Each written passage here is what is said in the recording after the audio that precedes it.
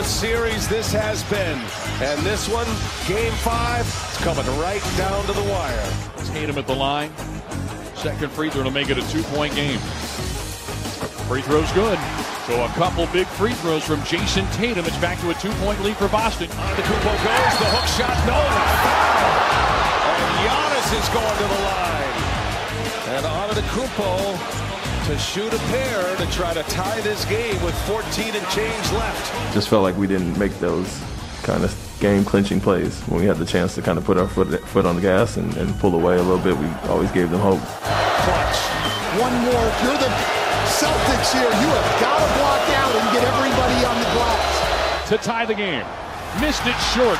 Portis with a rebound. Sticks it back up. It rims around and drops. The Bucks have a 1-point lead with 11.4 seconds to go in the fourth. Portis, who did not play in the fourth quarter in Game 4, coming up big here. Playoffs is all about moments. It's not about how many shots you make, not about how many points you score. It's just about moments to me. And we have a lot of guys on this team that can have moments. Boston led by 14. 2 minutes into this fourth quarter. Marcus Smart goes to the rack and blocked by Drew Holiday. He throws it off Smart. Milwaukee ball. What a play by Drew Holiday. That is a great defensive play there. Not only the block, but the presence of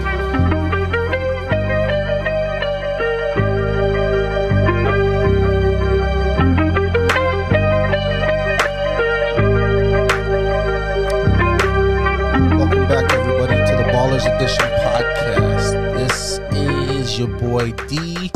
It's May 12th, 2022. So, as you just heard previously, the Bucks stole one in Boston. Drew Holiday out Marcus Smart, and the Bucks stole one in Milwaukee. 110 to 107. Big time performance by Giannis, but for the looks of it, I thought Boston was going to secure that game and walk away with it, coming down with 2 minutes left, but they stole it. I'm here with my man Baller, and yeah, other than Memphis kicking the crap out of Golden State last night and giving them a taste of their own medicine, that's our rundown on these Game 5s. Baller, Did you see any of the games last night?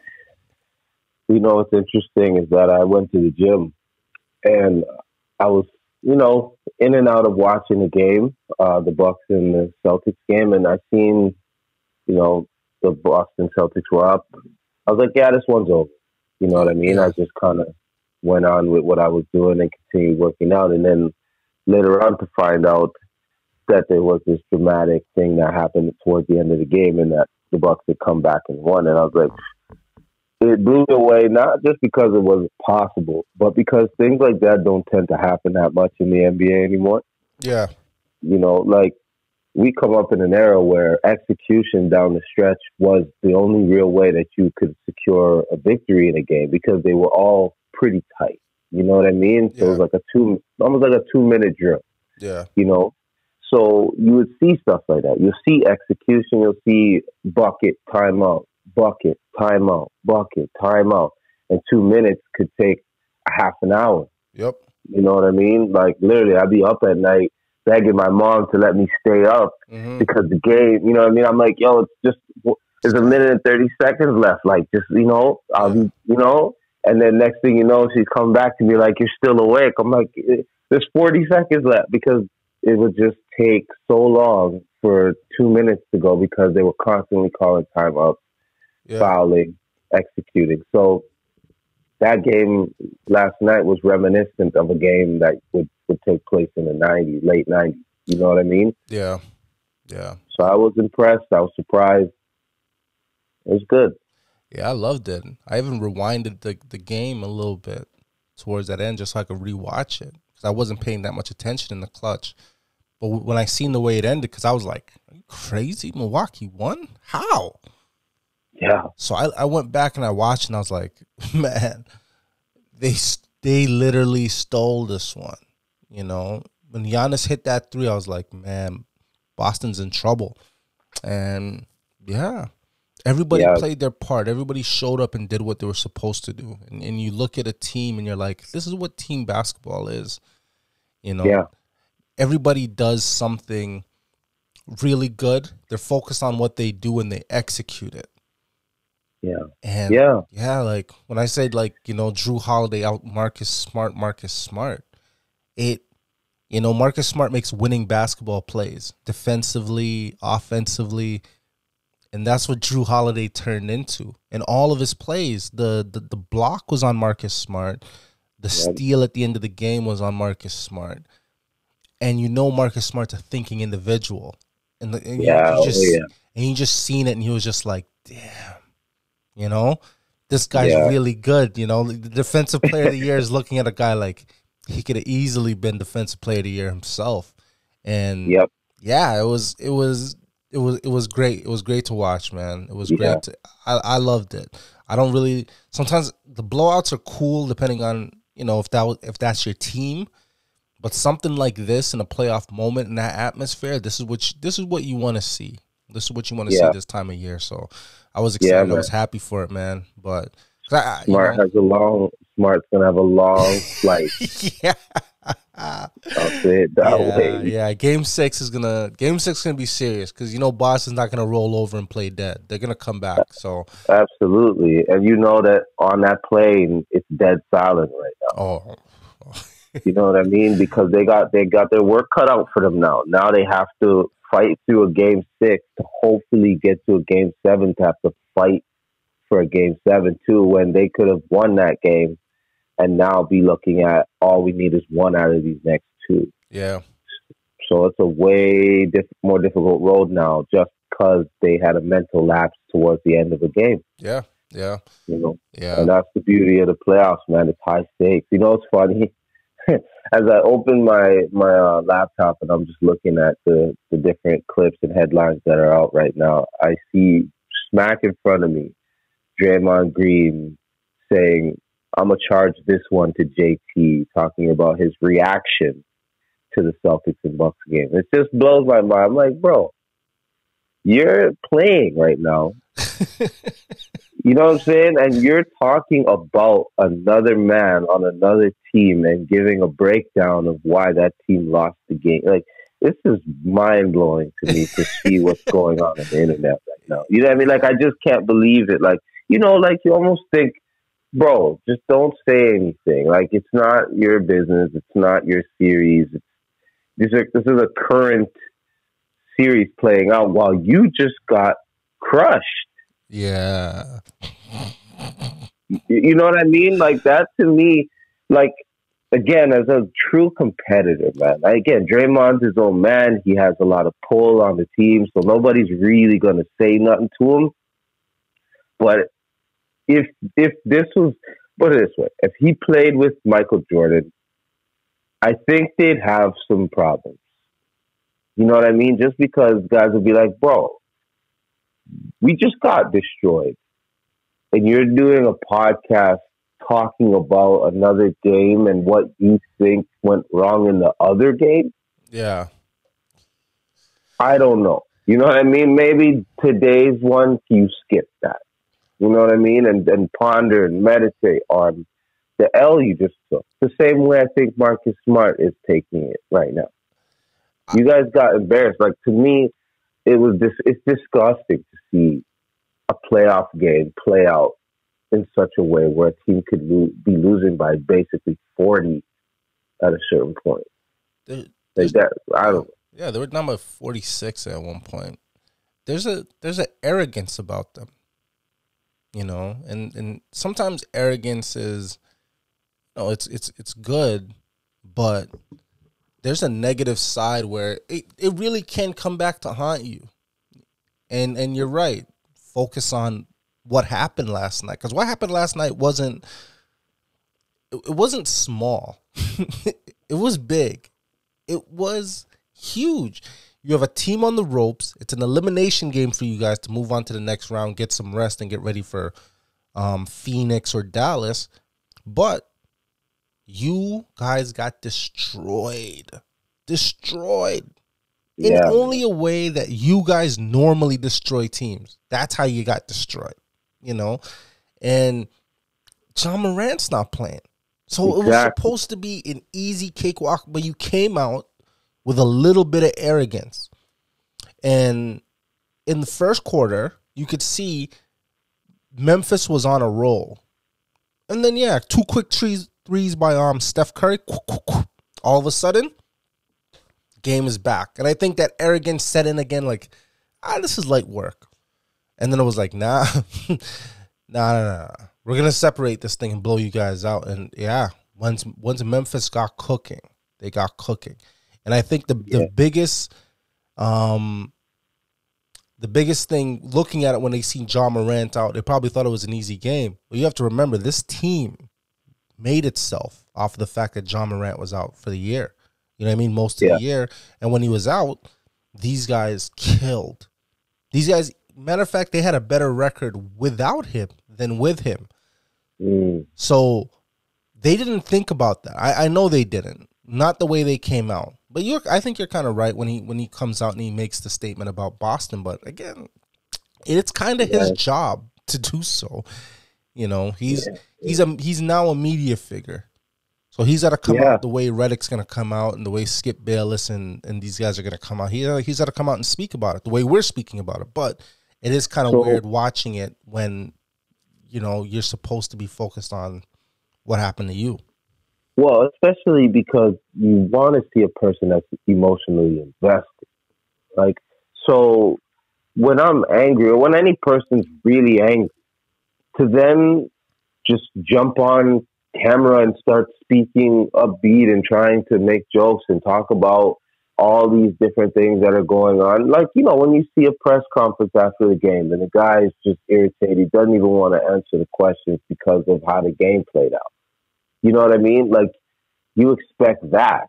You expect somebody to be frustrated and irritated. This is your reputation. This is what you make your money off of. And again, he makes $25 million as he made the statement in one of the press conferences because of what was going on with him and the fans and whatever, right?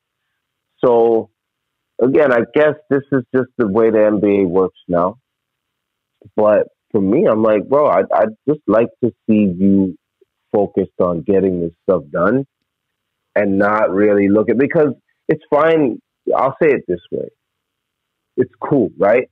Everything's fair. So you do a podcast or you do whatever you do, that's cool. But now what happens when 4 or 5 of your other teammates start doing them too? Are they allowed to hop on and start to talk about the whole league and interview their buddies or guys on the other team that they just lost to? So now Jordan Poole and Jaren Jackson are friends. So now they're going to go to a location in the hotel and sit there, and Poole's going to interview Jaren Jackson about the smashing that they just took. They should. Right? But you see what I'm saying? Like, where does the line, like, is there a line anymore? No, there is no line. There is no line. I think you think there should be. I think you think that there is a line that's being crossed right now. And I'm here to tell you that Draymond Green is not upset about last night. He's not. That's what I mean. Like, he's not upset. They're arrogant. They look at this like, whatever. Did you see the end of the game when they were playing the song? And he was on the bench waving the towel, dancing to the song? Bro, do you think I watched the game to the end? Well, yeah, no. But of course not. So he's waving the towel, you know, dancing with the fans because the fans are giving it to him. But he's dancing, and there's nothing there where you're like, yeah, these guys are. He's really angry. He's going. Nah, he doesn't care. You know what I mean? Yeah. This is a team that's already won championships, been down 3-1, and it's a long time ago that 3-1 comeback from the Cavs happened. Oh. You know, when they lost in the finals and they blew that. And a lot of people talk about that.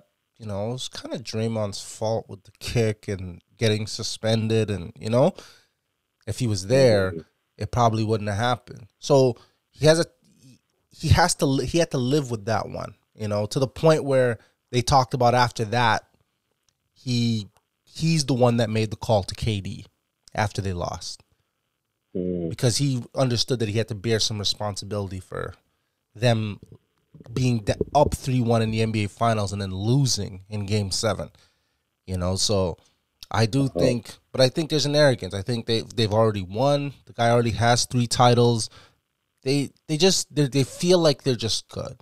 If they never win again, they're gonna feel like they're good. And I think that the we need more. I think that's dead. Like these guys are already thinking about after basketball. They're thinking about what's next. They're not focused on the moment as much as they're focused on how can I maximize this moment right now. Maybe. I mean, I don't know if you can speak for every single person. I think each one of them has a different point of view. Yeah. I'm not sure. I think Curry's still hungry. I think Curry doesn't feel as fulfilled by the championships that he got with Kevin Durant. I think Curry was on something that I hated to see it interfered with. And I'm sure he didn't necessarily want somebody to come along and take away the spotlight from him at that moment. Yeah. And that he understood that it's not the same. It's not going to be received the exact same as the one that he won without him. You know what I mean? Yeah. So I do think he wants to get back to that peak and be that guy again, where they're talking about him in those MVP conversations, or at least that he's still the same guy and that we still look at him with the same reverence and the same feeling of awe, because you started to lose a little bit of that when he was running around with KD and it was just so effortless and easy. So this, like the beginning of the season, the way that the Warriors started the season is the reason why I said Curry for MVP, because he was playing almost as good as, or maybe as good as he was the year that they won 24 straight to open the season and he had the unanimous MVP. I think that's how good he was looking at the beginning of the year. Mm-hmm. And the Warriors, it changed everything for the Warriors. It set the tone for Jordan Poole, it set the tone for Wiggins, it set the tone for their whole organization. So I think Curry still has a little bit of that in him. I know Klay Thompson has something to prove, and he wants to show that he's still the same guy. So I just think there's personalities, just like how the Bulls were, and that Draymond's kind of in a Rodman role. You know what I mean? Where you kind of have to accept some of the things that he's going to do, because when he's on the floor, he brings so much to the table. So they're kind of, because again, no one else is doing that.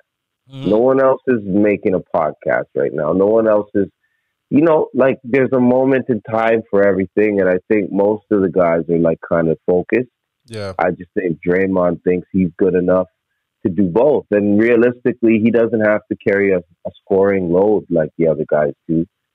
But yeah, whatever, teach his own, I guess. I worry more so for what it opens the door for, even more than what he himself is doing. You know what I mean? Again, you start seeing other players, guys that's 12th off the bench, guys that, are just not really, really going to be on the floor that much, doing things that will make you question their loyalty to the team or how focused they are.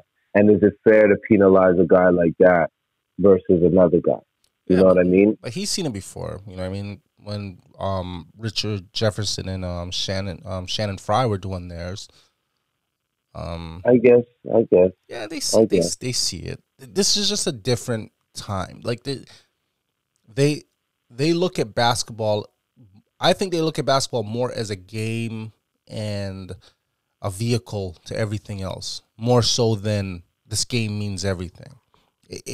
I don't think it's a gladiator thing anymore. It's more just it's a friendship, and let's show off our skills in a certain way, and let's just hug it out. That's what we do. Well, it's funny you say that, because it makes me think of kind of the theme of the convo that we were talking about having, which is like where this thing came from. Yeah. You know what I mean? And who were the people that kind of built the pillars around this game that we now are holding to, and even now are concerned that some of those pillars are kind of being eroded or are not being held in the same regard as they used to be. Yeah. You know what I mean? I think there are some guys that have laid the path for where we are now. That the young players and the young audience and people that even just love the game and remember some of these things are going to really enjoy. Yeah. So I think of a guy like Larry Bird. You know what I mean? Like really though, like ultra competitive. Yeah. You know what I mean? A guy that walks into the NBA shootout and says, "So who's coming in second?" Yeah. Yeah. I'm not your friend. So let's just get that clear right now. Yeah. Yeah. Yeah. Like it's when I was watching the Showtime series with the whole Lakers, they kept having this moment because Larry Bird kept getting everything Magic Johnson wanted. Everybody thought like, yeah, Larry's really the guy. Larry won the MVP, like the Rookie of the Year. Larry was just stuck in Magic Johnson's head. But Larry's kind of a dick. Like I love it. Like I just love who he was. Like he didn't see him all the time and hug him. Like that was a real rivalry. That was a real rivalry that ended up building on a friendship in the later years. But yeah. He couldn't stand Larry. Like, he seen him. He was just like, there was a respect there, but it was like, nah, I want to beat this guy. Like, I have to beat this guy. I can't stand this guy. This guy's the guy. But, yeah, man, like, I think you're right. Like, when I think about basketball, I think about the state of it. Like, we talk about the state right now, when we talk about young players and what they're watching. And sometimes when we see the things like the Draymond Green podcast stuff, we start to think like, man, I don't know if these young guys are getting the same effect from the game that we got when we were young. And maybe that's just us being old. But when we grew up in the 90s, I started to think about, and I said, who are some of the guys that started to influence us and how we played the game and how we molded ourselves and how we, wanted to be like them, So I think of the young guys now, and like they have the John Morants, they have the Jason Tatums, and all of these guys that are in the league, but they're not the ultra superstar. They're not the LeBron James. They're not the, quote unquote top of the game. But there's guys there that they just love. And I was like, who was our guys? And I started to run back. I'm like, guys that had a massive impact on me. Kevin Garnett. You have Grant Hill. You have Chris Webber. You have Penny Hardaway. All of these guys had such a profound impact on me and my game and stuff that I wanted to do and wanted to try, because these guys were the type of taller type of players that were handling the ball and moving around and could still post up and could be multidimensional. And they opened up the floodgates for the LeBron James. You know what I mean? They're the Swiss Army knife. But you're right. Like when you talk about Larry and Magic, Magic was the first Swiss Army knife. You know, and I love seeing the evolution of the game, but I wanted to talk a lot about our guys, our 90s. Yeah. The 80s is cool, but the 90s did something to the game. It changed fundamentally the look and the feel of the game. And a lot of these new players that came in at that time really had a lot to do with it, down to the shorts. you know? So, like I wanted to ask you, man, like when you think about an influence, because obviously your name is Baller, right? So you obviously have a relationship with the game. Yeah. So absolutely. So who are the players that inspired you that you could look back at and go to the playground and be like, I want to do that? I'll say it like this. I mean, it's very obvious if you see me play and just know the era, but then there's some other people and there's some other things mixed in there that also played a big role too. So the obvious is Michael Jordan, and then Allen Iverson. My style of play, especially because I was very small as I was young. I had a growth spurt later, but I was really small. So Allen Iverson was really, really impactful because he just showed me a guy that could thrive and even command the whole game at a size that it was very obvious that he was probably the smallest player on the floor at the time. So it gave me a belief in myself that I could be the one. I could be the guy. I could be the best player on the floor, even at the size that I was at the time. Yeah. So to me, I loved him so much for that. And the way that he was able to do it was the fact that he was so shifty. Yeah. That he would just set you up and then cross you over so hard that you'd be running in the wrong direction. And he'd embarrass you. You know what I mean? And it was like, who's he going to get next? Yeah. You know, like I remember I was watching him give it to people, and I seen him give it to Reggie on the baseline. Yeah. Obviously, he gave it to Jordan. He had that signature crossover. Like, the only other player that you could think of that had a signature crossover was Tim Hardaway. Yeah. You know, you knew about that move. Like, you're like, damn, don't let him catch you with the, you know what I mean, the UTEP two-step. Like, don't let him give it to you. You know, Iverson was that guy. Like, he had that move like a wrestler. Like, he had a finishing move. You know what I mean? Jordan had his fadeaway, or his tongue would come out when he's going to dunk on you. Yeah. You know, like, and Iverson had that crossover. You know what I mean? And he would dunk on you off the rebound a lot. That's what I loved about Iverson, too. If you don't box him out, he's flying in on you. And I eventually got tall enough where I could dunk, and I would be doing that, too. I'd just run in, and if you're not watching me, you're getting it, you know? So those two, Michael Jordan and Iverson, were, like, foundational. But, you know, also, I was thinking as I was talking, who really, I didn't realize it because I didn't fully idolize him, but it was similar, was Damon Stoudemire here in Toronto. Oh, yeah. Mighty Mouse. Mighty Mouse, yeah, right? Mighty Mouse, he was something. Like, he fought, he battled. He went to war with these teams, you know what I mean? And he gave me pride to know that at least we had a guy that represented our franchise that could hold it down for us. So he was definitely somebody that I respected a whole lot, too, because he was little. Yeah. Yeah, he was, man, like, when you, like, just thinking back on it, like, when you think about, like, Allen Iverson, and it's funny because with his crossover, when you compare it to Tim's is nice and tight.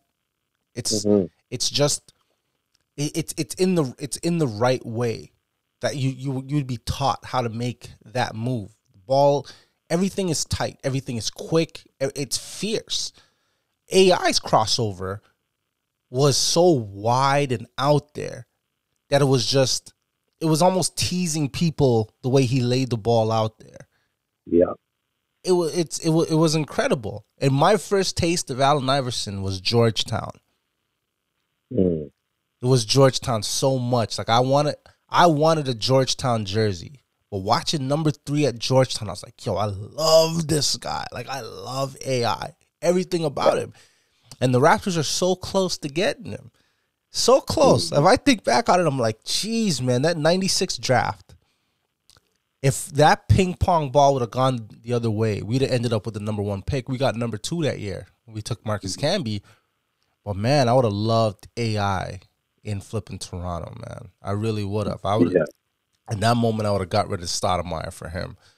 But as good as Stoudemire was being the rookie of the year, there was just something about AI. He brought this cultural shift. He brought in the braids. He brought in more of the bagginess that the Fab Five brought in. He just brought in such a flair to the game. And that crossover, when he crossed over Jordan, he arrived. You know, he definitely arrived. And that was a thing where it was like, wow. Every kid went outside and they were practicing that crossover. So I could imagine you were at a court somewhere practicing that same crossover. To the point where my intention was to be better at it than him. Mm-hmm. Like, and I'd love to test it, but I got really, really good at it because I got good at, like, masking it more. Because, like you said, Iverson, you could kind of see it coming. You know what I mean? But it was just so hard to resist. Yeah. So, it was like a snake charmer. Like, you just watched it, and then you thought that you had it, and then you didn't have it. Yeah. So I tried my best to learn how to mask it in other things or at different moments and different speeds of it. but with it at the core, meaning that ability to shift your body weight from one side to the other and make it look like you're going one way, but not actually, and then just going back the next. So Iverson for sure was absolutely so critical in my development. And Michael Jordan, because of, again, his grace, his how well he moved. It's funny. I was talking to a guy and he said, Ja Morant is a baby Jordan, especially when he goes to the basket. Mm-hmm. And I'm like, he really does look a lot like how Michael Jordan looked when he would attack the rim, whether he would just switch hands or just find a way around the guy when he started taking off, or he would hang in the air with you and kind of outlast you and then shoot it as you're coming down. Very similar to Michael Jordan, the way that Jordan used to attack the rim. Yeah. But Jordan was just so clever, man. He was so creative. Yeah. That's the thing I love about Michael Jordan the most, is how creative he was. Like, every single day that he played, he'd do something that was something you'd never seen before. Yeah. Yeah. Every time. Yeah. And I think he sparked the imagination in a lot of people who came after. And when I think about him, it's like he came from this era where he just did things differently. Like, he was this new era breath of fresh air in the 80s that sort of came in that kind of gave rise to like the Fab Five with that new flair, because you're challenging the structure of basketball. And when you think of the way basketball was taught and coached and played, fundamentally, there was just a certain reverence around the game where you shouldn't do certain things. You shouldn't do certain things. There's certain things you can't do around the game, and you have to follow instructions. I remember them talking about, I heard somebody, an older person talking about, back in the day, he went to a basketball camp with Bobby Knight. And for those who don't know Bobby Knight, great coach of Indiana, the angry chair tossing coach on the court, real tough, hard nosed coach. But he would have been the Coach K of that day. Matter of fact, Coach K was his assistant at one point. So this guy's basketball royalty, greatness. So he went to a basketball camp, and Bobby Knight has, all the top All-Americans in there, and he says to them, all right, you guys are going to come down the court, lay the ball up, don't let the ball hit the floor, pass it to the next guy. That's it. Right? So, yeah. The white kids being from Indiana, they kind of get it. Do whatever this guy says, right? Yeah. So they go, lay up the ball, and catch it, pass it to the next guy. The black kids from the inner city, they wanted to put on a show. So they decided now they're going to, start doing the best of. They're going to start doing some reverse dunks, some windmills, all of that. So he lets them do it, and then he stops and he says, you, and you're out.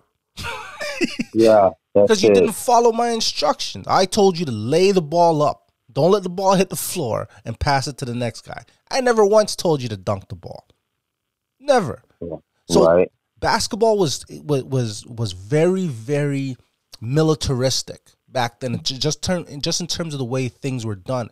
And so we watch the old footage, you're like, there's not a lot of crossing over and playing with the ball, and it's very, very methodical. So someone like Jordan comes into the league, and there's this difference, there's this hang time, there's just this smoothness about him where he's almost challenging the status quo of the way the game of basketball is played. And his breakout moment in the league was him playing against the Celtics and him playing against Larry Bird in the playoffs and him putting the ball through his legs on the baseline and him doing some of the things he's doing. And the older guys, the Larry Birds, are like, yo, I remember Larry's quote after the game. It's like, nah, that's not Michael Jordan. That's Jesus in tennis shoes. That guy's something. That guy's something else. But it allowed the game to usher in this new thought process. Like, we can do things differently, and the game will love it for it. So the uniqueness that he was starting to bring, that flair that he brought in, gave rise to the 90s, you know? Yeah. And so 10 years after he did the thing to Boston, he gets Allen Iverson crossing him at the top of the key. The way he's doing it, leaving the ball out, hanging it, teasing it for Michael to reach and crossing him over and hitting that jump shot. So all of that had to take place, but it's like, there was a flair that took place. And I would even say probably that started with Pistol Pete. That's who I was actually thinking about as you're talking. I was thinking about Pistol Pete and the price that he even had to pay. Yeah. Because of the way that he was so different that even the players that were playing with him did not know how. And they'd be getting hit in the face with passes. He was just too much. And he was so much of a star that they started resenting him also. Yeah. Because that was one of the beginning stages of this star-driven basketball team. Prior to that, your goal was to fit in. Yeah. You know what I mean? Your goal was to not ruffle any feathers and to, you know, like you said, militaristic. You're trying to be one of the guys. Yeah. You know what I mean? That was not the goal, to stand out from the bunch. But as the league struggled, because they had other sports to contend with, like football, they weren't able to keep the people in the seats. They weren't able to sell tickets. Yeah. Because at the very least in football, it's physical. Guys are getting hit. It's a whole bunch of things that are other elements to the game other than just scoring, right? So they had to figure out then what were the other elements to basketball that were going to make it interesting for the common fan to care about it enough to sit through a 2.5 hour game, right? Yeah. So now you see these personalities start popping up that are doing things that are almost, they almost make them look like magicians. Yeah. You know, like Pistol Pete was a magician with a basketball. It was so easy for him that he got bored. Yeah. You know what I mean? But he had to pay a heavy price. He had to suffer for it. And then as time went on, the league also helped it as well. The league understood that they needed to protect these type of guys and promote these type of guys as well. Because it's funny, I was thinking about when you mentioned Bobby Knight, it made me laugh. I was like, in this era, would Bobby Knight even have made it as far as he did? Hell no. There's no way. Like, there's no way. Like, anyone that just wants to see something funny, go YouTube Bobby Knight meltdown, maybe. You know what I mean? Like, this guy would literally throw chairs. Yeah. Talk about a guy feeling himself. He knew that he had the kind of power that he could demonstrate himself in such a way that you'd be like, oh my God, like you'd be covering your child's eyes, how bad it could get. And then he'd just be back the next day. like that was bipolar on a level that you'll never see again. No. You know what I mean? Our society will never allow a person to do what Bobby Knight did. But yeah, you know what's funny? Because I wanted to tell this Bobby Knight story about Michael Jordan. I don't know if you've heard it. I don't know.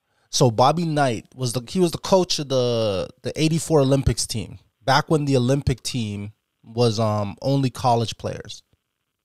So Jordan was on that 84 Olympic team, and Bobby Knight was the coach. So Bobby Knight's like, this guy's the best basketball player I've ever seen. Like, Michael Jordan is just so good.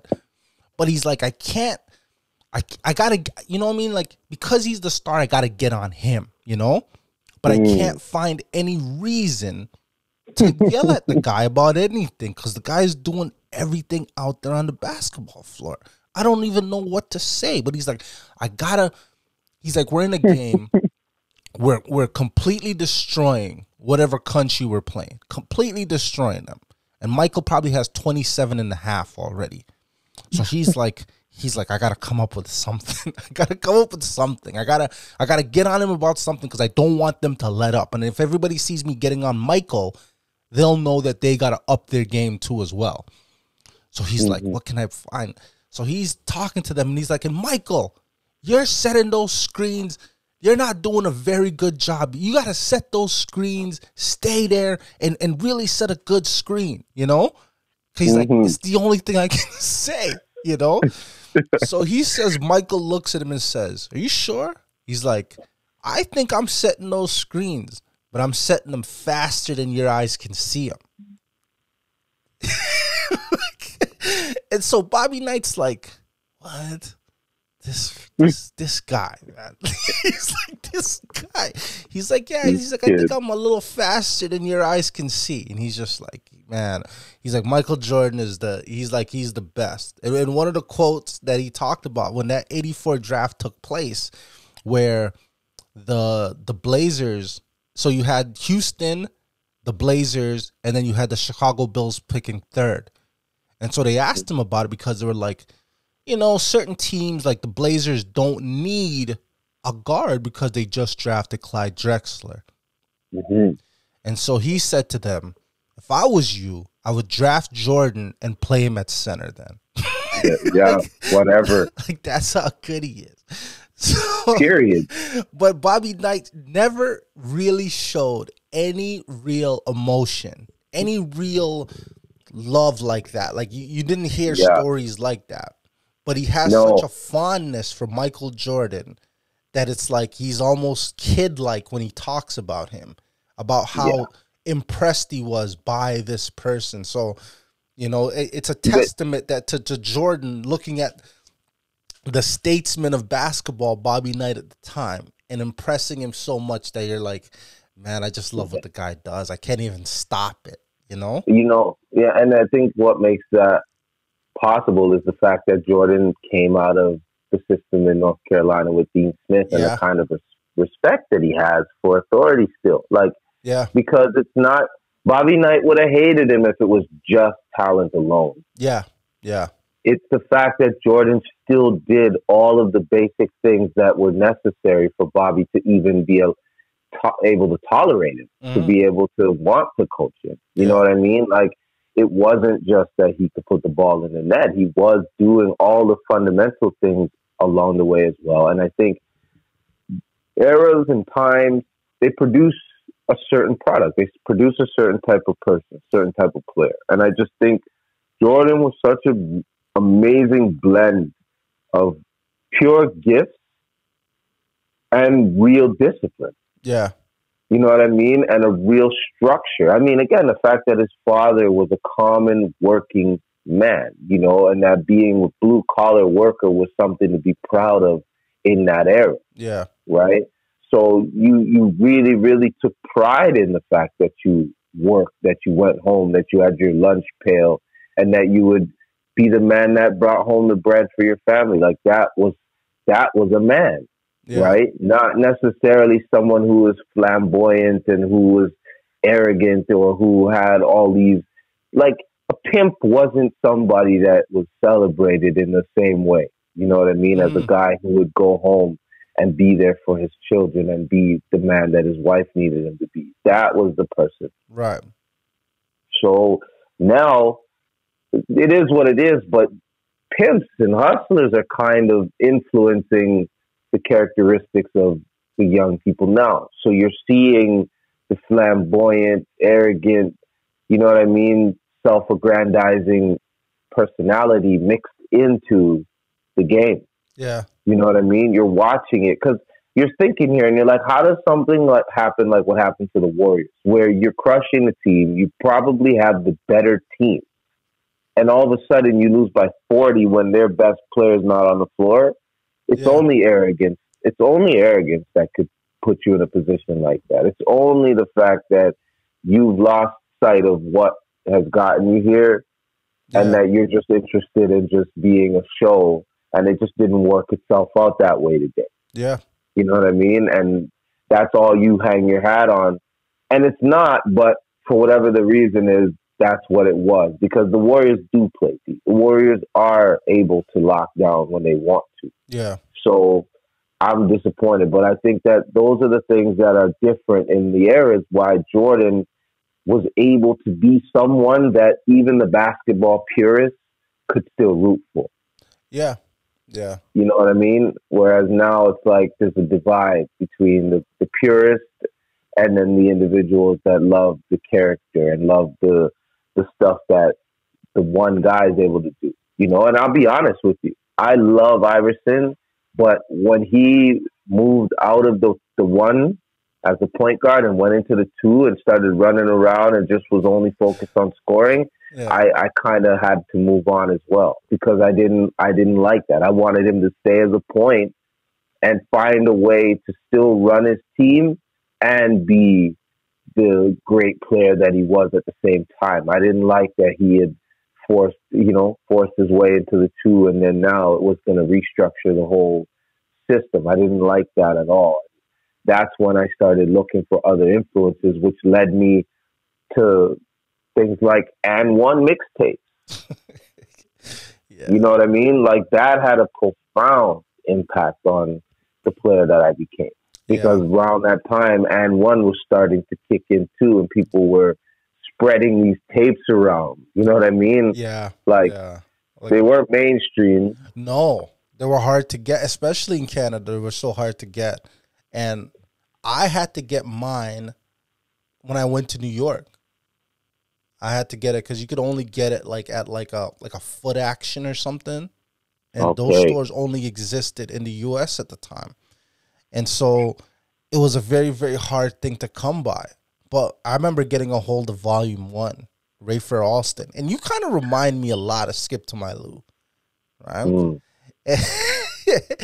And watching Skip to My Lou, who eventually played in the league, and he played for Houston, and he played for Toronto, and he played for Orlando. But handles, the ability, the grace, the smoothness. He had a big impact on the game too, as well. Skip to My Lou was nuts.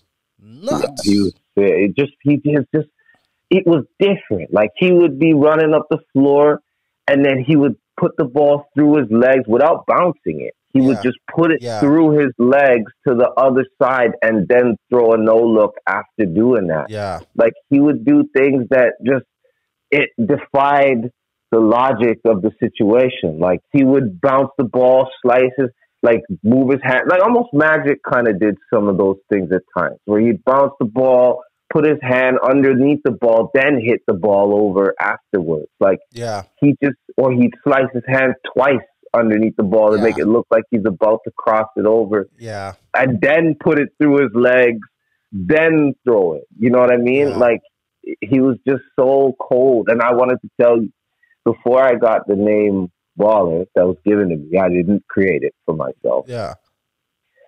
The name that I made for myself was inspired by Skip to My Lou and by those mixtapes. And so you're thinking of all the weirdest names. You hear Skip to My Lou, so you're like, okay, I need some kind of name here that is kind of similar or kind of just different that it stood out, right? Yeah. So here I am. I'm thinking like, okay, what do? I break ankles, right? It's funny because one of our mutual friends, he calls me that to this day. The only name he'll ever call me is this name.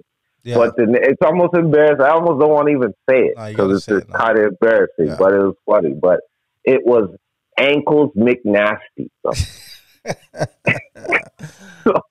So every time our buddy will see me, he'll call me probably McNasty. It was funny because I remember when McGinnis from the Clippers got into the NBA and he was calling himself McNasty, and people was like, "Yo, this guy took your name." Yeah. But that was it. Ankles McNasty, bro. And it was because I didn't have a name yet, and that the mixtape was just so inspiring, and seeing the things that Skip to My Lou was doing, I was like, okay, I see now.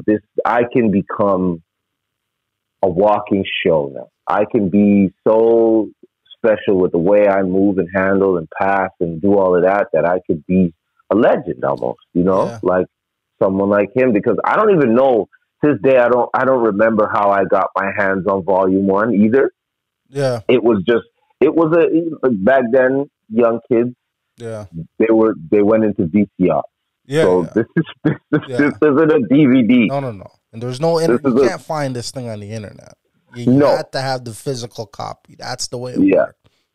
This was legend. This was people talking about it in the streets, and you just were searching it out to find it. You know, you probably got it. A man probably did the joint with the 2 VCRs. Yeah. Yeah. He recorded it on the blank one. Yeah. Copied it. I'm telling you, kids, you guys will never understand how precious these things were because of how abundant everything is now. Yeah. That tape, people would be begging to borrow it. Yeah. And I'm like, nah, no. This one here, I watch it every night. Yeah. Yeah. You know what I mean? Yeah. I was a fiend on the streets of New York looking for that tape. You know what I mean? I was going everywhere. You know what I mean? My dad would be driving me somewhere. I'd be like, yo, let me jump out the car. And I just need, where the hell is this tape, man? It's got to be back alley. Because doing some deals in a back alley. The only tapes that we had, I had Michael Jordan Playground. Mm-hmm. And I watched that religiously. I watched Michael Jordan Playground maybe 200 times. Because it's really all we had, right? But and one, man, when you got a hold of that thing, it changed. It just changed the way everything is. It probably individualized the game to a fault. You know what I mean? Mm-hmm. And made it more of an individual thing as opposed to a team game. And you having to just dummy in a guy is enough. So we started to know players that unbelievable handles, but couldn't shoot to save their lives. So they focus so much energy on one end of the game because it's almost like crossing over a dummy and somebody or dropping somebody is worth more than putting the ball in the hoop. And that became a staple. And back then, we were all playing outside at basketball courts. It was all street ball. So you'd go from neighborhood to neighborhood and different things. You see different players. And you catch yourself in a moment, you know what I mean, to be able to dummy a guy. Yeah. And the players I used to love were the guys that were overly, you know what I mean, the aggressive defenders, because they would go and fall for everything. Yeah. You know what I mean? Absolutely. They'd be reaching, and so that's what made that aspect of the game fun and made that era fun, but it made it a more individualized sport as opposed to a team sport, but it did have a major impact on all special. of us. Yeah. It was absolutely special. And, for context as well, we're living in Canada as well. So we don't even have as much access to all the different avenues.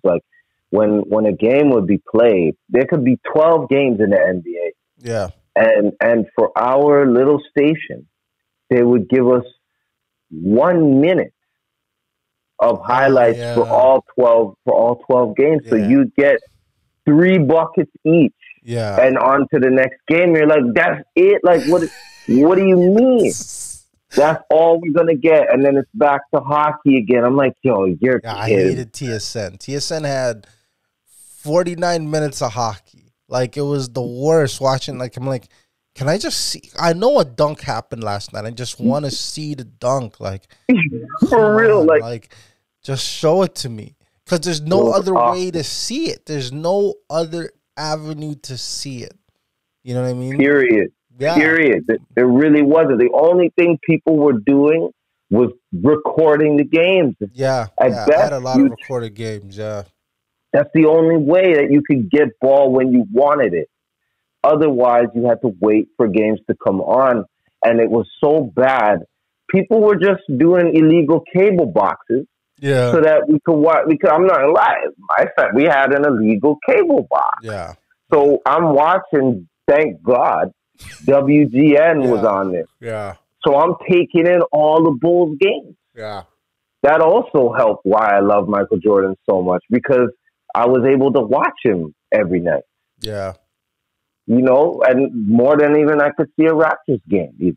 Yeah. There were times where there were Raptors games on and they wouldn't even show them on TV.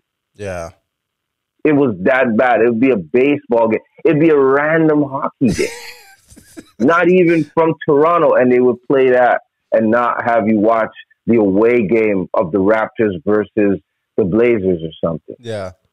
It was horrible. So you did become a fiend. You did crave anything that you could get your hand on, and it made everything more magical. It made everything more meaningful, because when you did get to see guys, like you see a guy like Garnett pull up, you only see him once a year. Yeah. You know what I mean? Like, Garnett is one of the greatest. It's crazy because I was telling you, I was watching his documentary that they made, the Showtime one. Yeah. And you forget the type of legend that certain people are, because you move on.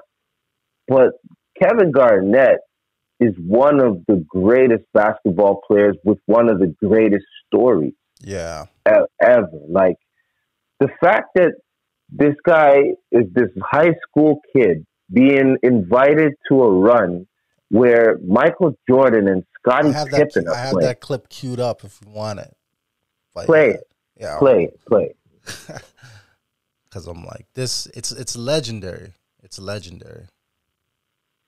The nigga said, let's go downtown and play some ball. He said, let's go down to the Retroplex, man. You know, the joint down at the Hilton where they got the really nice gym at. And I was like, oh yeah, it is Saturday. There'll be some really good games in there. Yeah, there'll be some guys from the south side, north side will come meet. We get in there, Mike Jordan in there. And they playing in this kind of glass-filled gym. And we're all leaning on the thing, looking in here, fogging up the glasses, and I'm looking. And all of a sudden, security, doom, doom, doom, pointed and was like, hey, you, come here. And I was like, me? And he was like, let big fella in. And when he said it, I was like, yo, throw my shoes, yo, throw my shoes. So I grabbed my shoes. So fucking cheesy.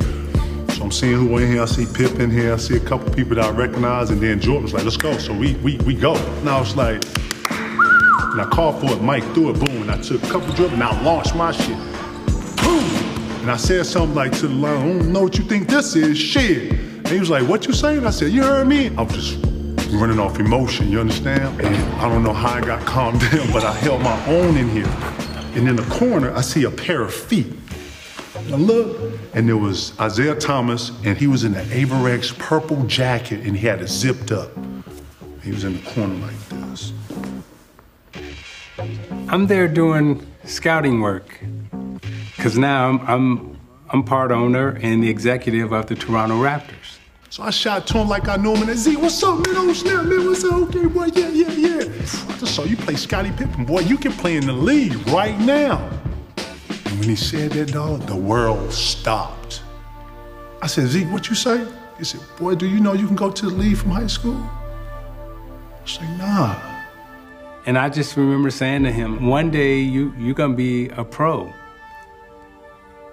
And it might be next week.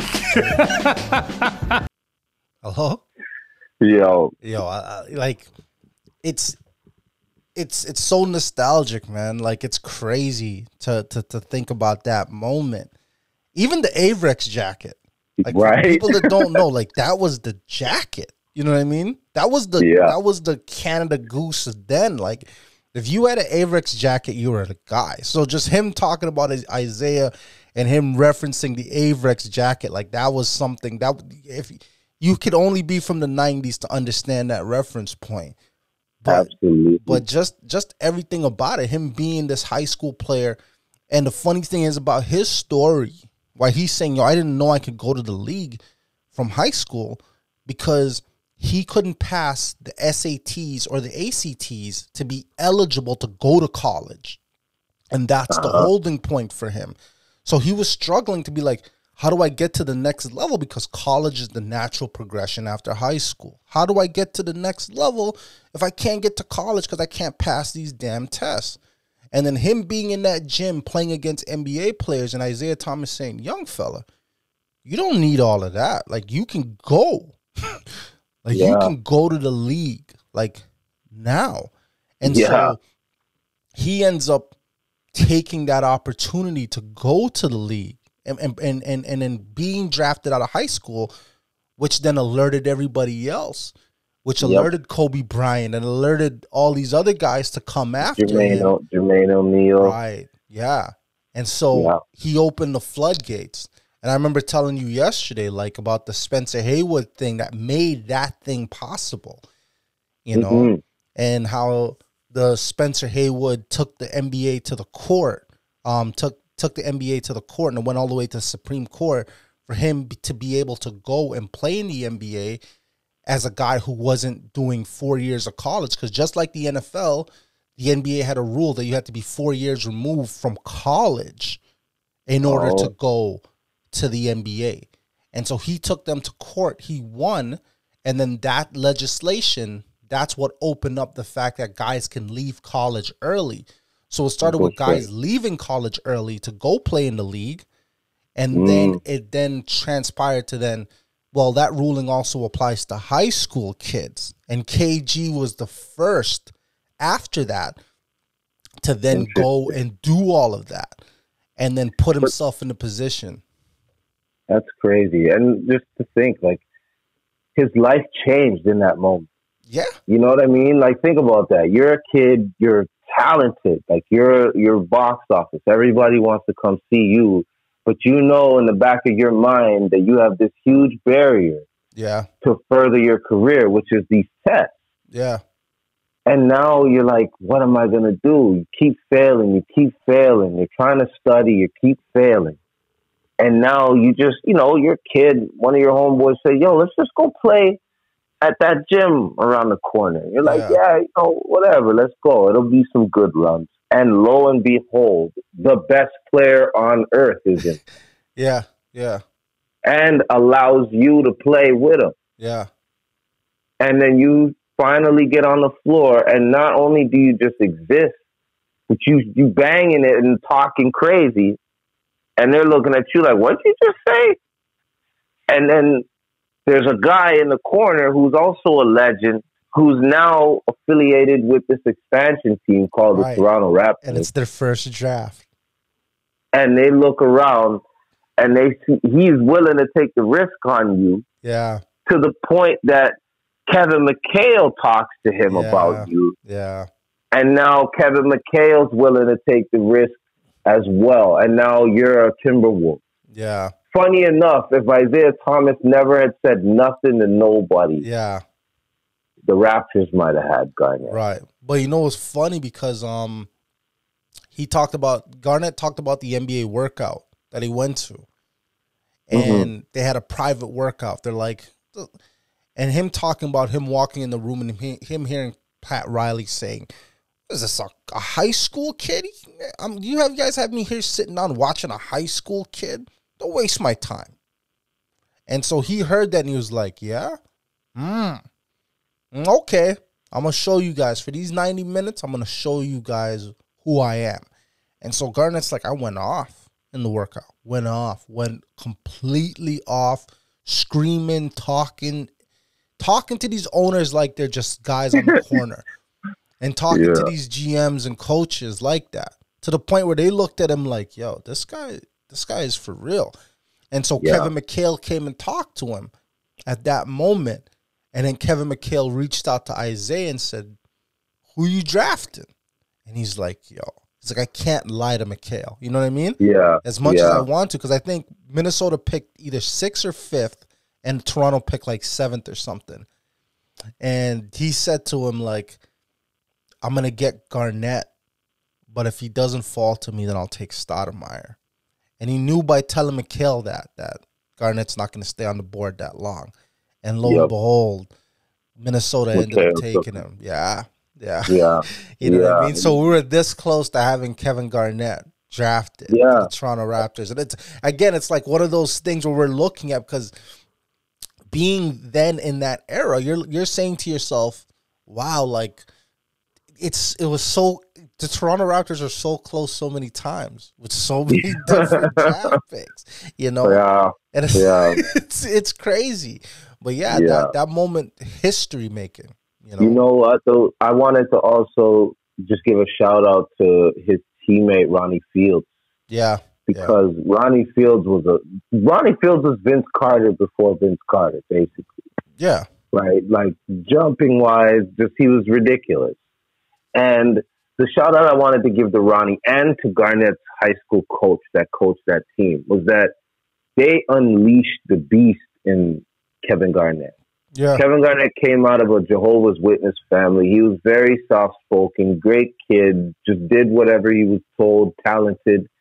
And then he went to Chicago because some trouble had happened where there was a fight inside of his school, and then he, among others, was charged as a result of it. Yeah. So his mom sent him off to Chicago to keep him out of trouble, and she basically trusted him with a good friend who she knew would take care of him, and that's how Garnett ended up in Chicago in the first place, to be able to then walk into a gym where Michael Jordan would have been playing at. Yeah. But the fact that the coach and Ronnie were just bringing out Garnett's personality and encouraging him to talk smack and making him play in this aggressive manner is the only real reason I believe Garnett was able to get into the league and make it in the league when he got there, because his road was not easy and not smooth. Nobody believed in a kid coming into the NBA. It was a game for men. They even would say that the NBA was an acronym for no boys allowed. Yeah. Right? You had guys like, McDaniels, you had Oakley, you had, a guy like, Anthony Mason, rest in peace to him. You had guys that were borderline football linebackers in the NBA that their job was to put you on your back. Their job was to rough you up and make that paint almost like the goal line, like when you're trying to get into the end zone in a football game. Like they were the guys protecting that key like it was an end zone. Yeah. And you could not go in there unless you had the size to be able to take the punishment when you got there. Yeah. So you have this little skinny kid now walking in who's a 4, right? He's 7 feet basically. So he's playing around that area with these grown men. And the only way he could have survived was the way he would attack the rim, the way that he was so fearless that he could almost psych himself out. He could almost make himself believe things that might not have been true, but it's what kept him going and was able to really persevere and fight through all of the resistance that he had at that time. People were talking crazy about it. Right. But he held his own. And I genuinely believe it was because of the way that those guys conditioned him through those couple years in Chicago. You know what I mean? Yeah. Made him tough. Yeah. Made him prepared. And it's funny because he met his coach at the Nike camp. So he got invited to the Nike camp, which was like the ABCD camp, So before EYBL and before all of these AAU circuits, if you were the top player, you got invited to a camp. So similar, they still have camps now. They have like LeBron James Skills Academy or stuff like that.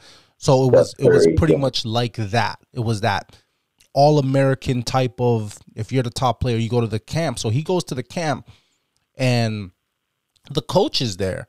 But more importantly, a person who's having his own issues is there. And the star we talked about earlier, Allen Iverson. Because similar to Garnett's story, Allen Iverson got in trouble for roughly the same thing Garnett got in trouble with. And the thing is about the way these states work, it's like we think about it now, we're like, okay, a little fight, no big deal, right? In those places, a little fight could be like a charge like lynching. It's like a serious charge. So Allen Iverson actually went to prison in the state of, in Virginia. So he's playing in this camp where he's going through his own court case battle. And so they're seeing AI because he's like this mythical figure being the best. AI was the best in the country in both sports, football and basketball. And he's about to go to prison for a fight starting in a bowling alley where black kids fought white kids. And that's considered lynching or something. So he has to go to jail. So he's about to miss out on his NBA opportunity because he's facing 15 years in prison. And then right after that, Kevin Garnett ends up in a little thing where he was. So given that story, that's where his mom decides, like, yo, you need to leave here. You know what I mean? And then that's when this coach steps in and says, yo, come to Chicago. I'll look after him. You know? Yeah. I'll look after him. I'll take care of him. Because looking at the AI situation, it could go really, really wrong. And AI gets out of it where they write a letter to the governor, and then nobody wanted him. And then his mom had to write a letter to John Thompson at Georgetown, pleading with him to take her son. And then he says, his life. Yeah. And then he says, yeah, I'll give him a shot. But listen, I don't play no games. And he goes there, and Allen Iverson has this great career as a result. And then Kevin Garnett leaving where he left, going over to Chicago with this coach, and then him having the story that he ends up having. Yeah. You know? Crazy. Yeah. I mean, I got to get out of here soon, but before we go, I wanted to stress, too, that with Garnett, there's a lot tied to Garnett. The way the NBA is structured right now, especially when it comes to contracts even, has a lot to do with the contract that Kevin Garnett signs, which is the one for $126 million.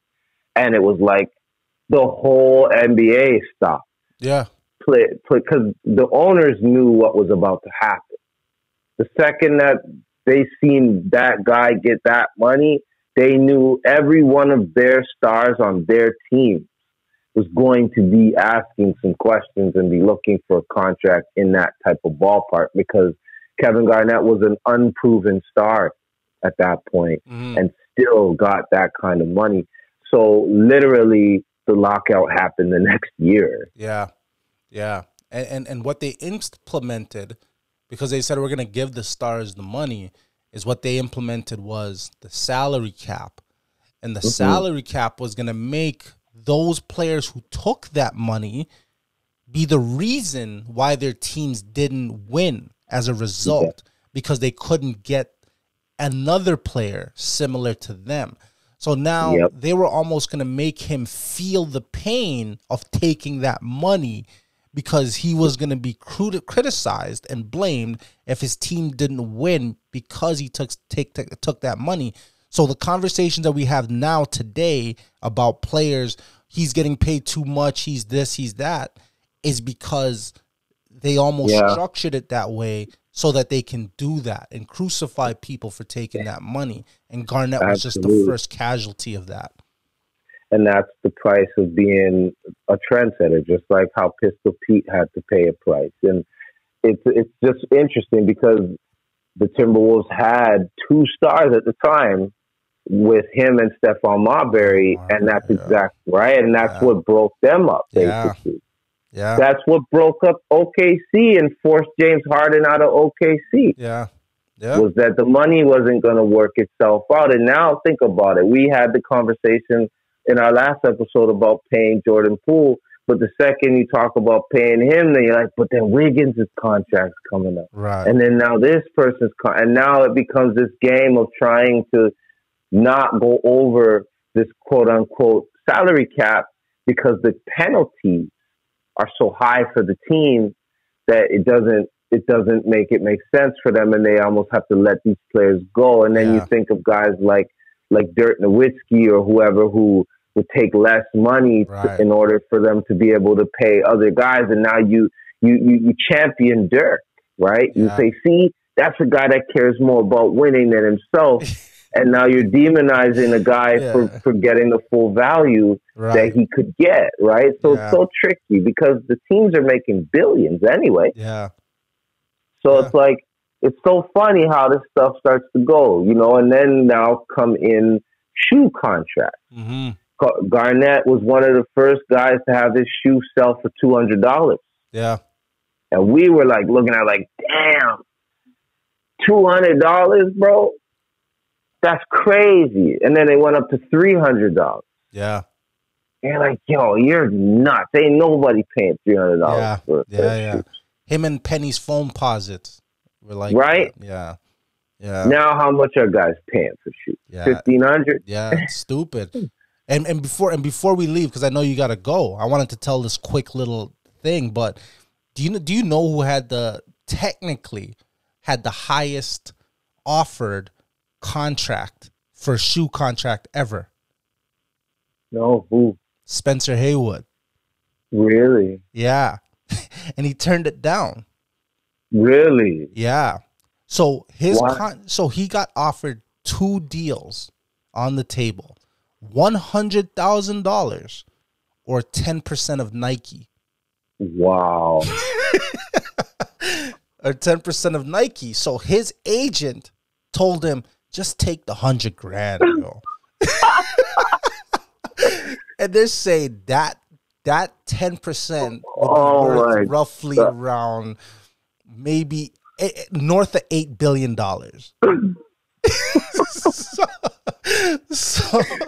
So his agent was like, yeah, man, who cares, bro? Just take the $100,000. Like, they're not gonna last anyway. You know what I mean?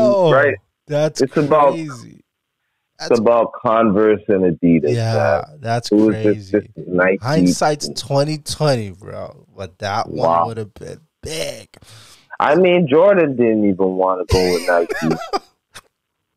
he kind of pushed that through the stratosphere. But you're thinking to yourself, like, bro, the guy had 10% of Nike if he wanted it. That's nuts. You know. But yeah. We got to get out of here, you know? Yeah, man. Yeah. I think that's a good way to leave it. Thank you, everybody. This has been a great episode of the Ballers Edition podcast. Like it, share it, send it to your friends. Let us know what you think. And till the next one. Peace. Till the next one. Peace.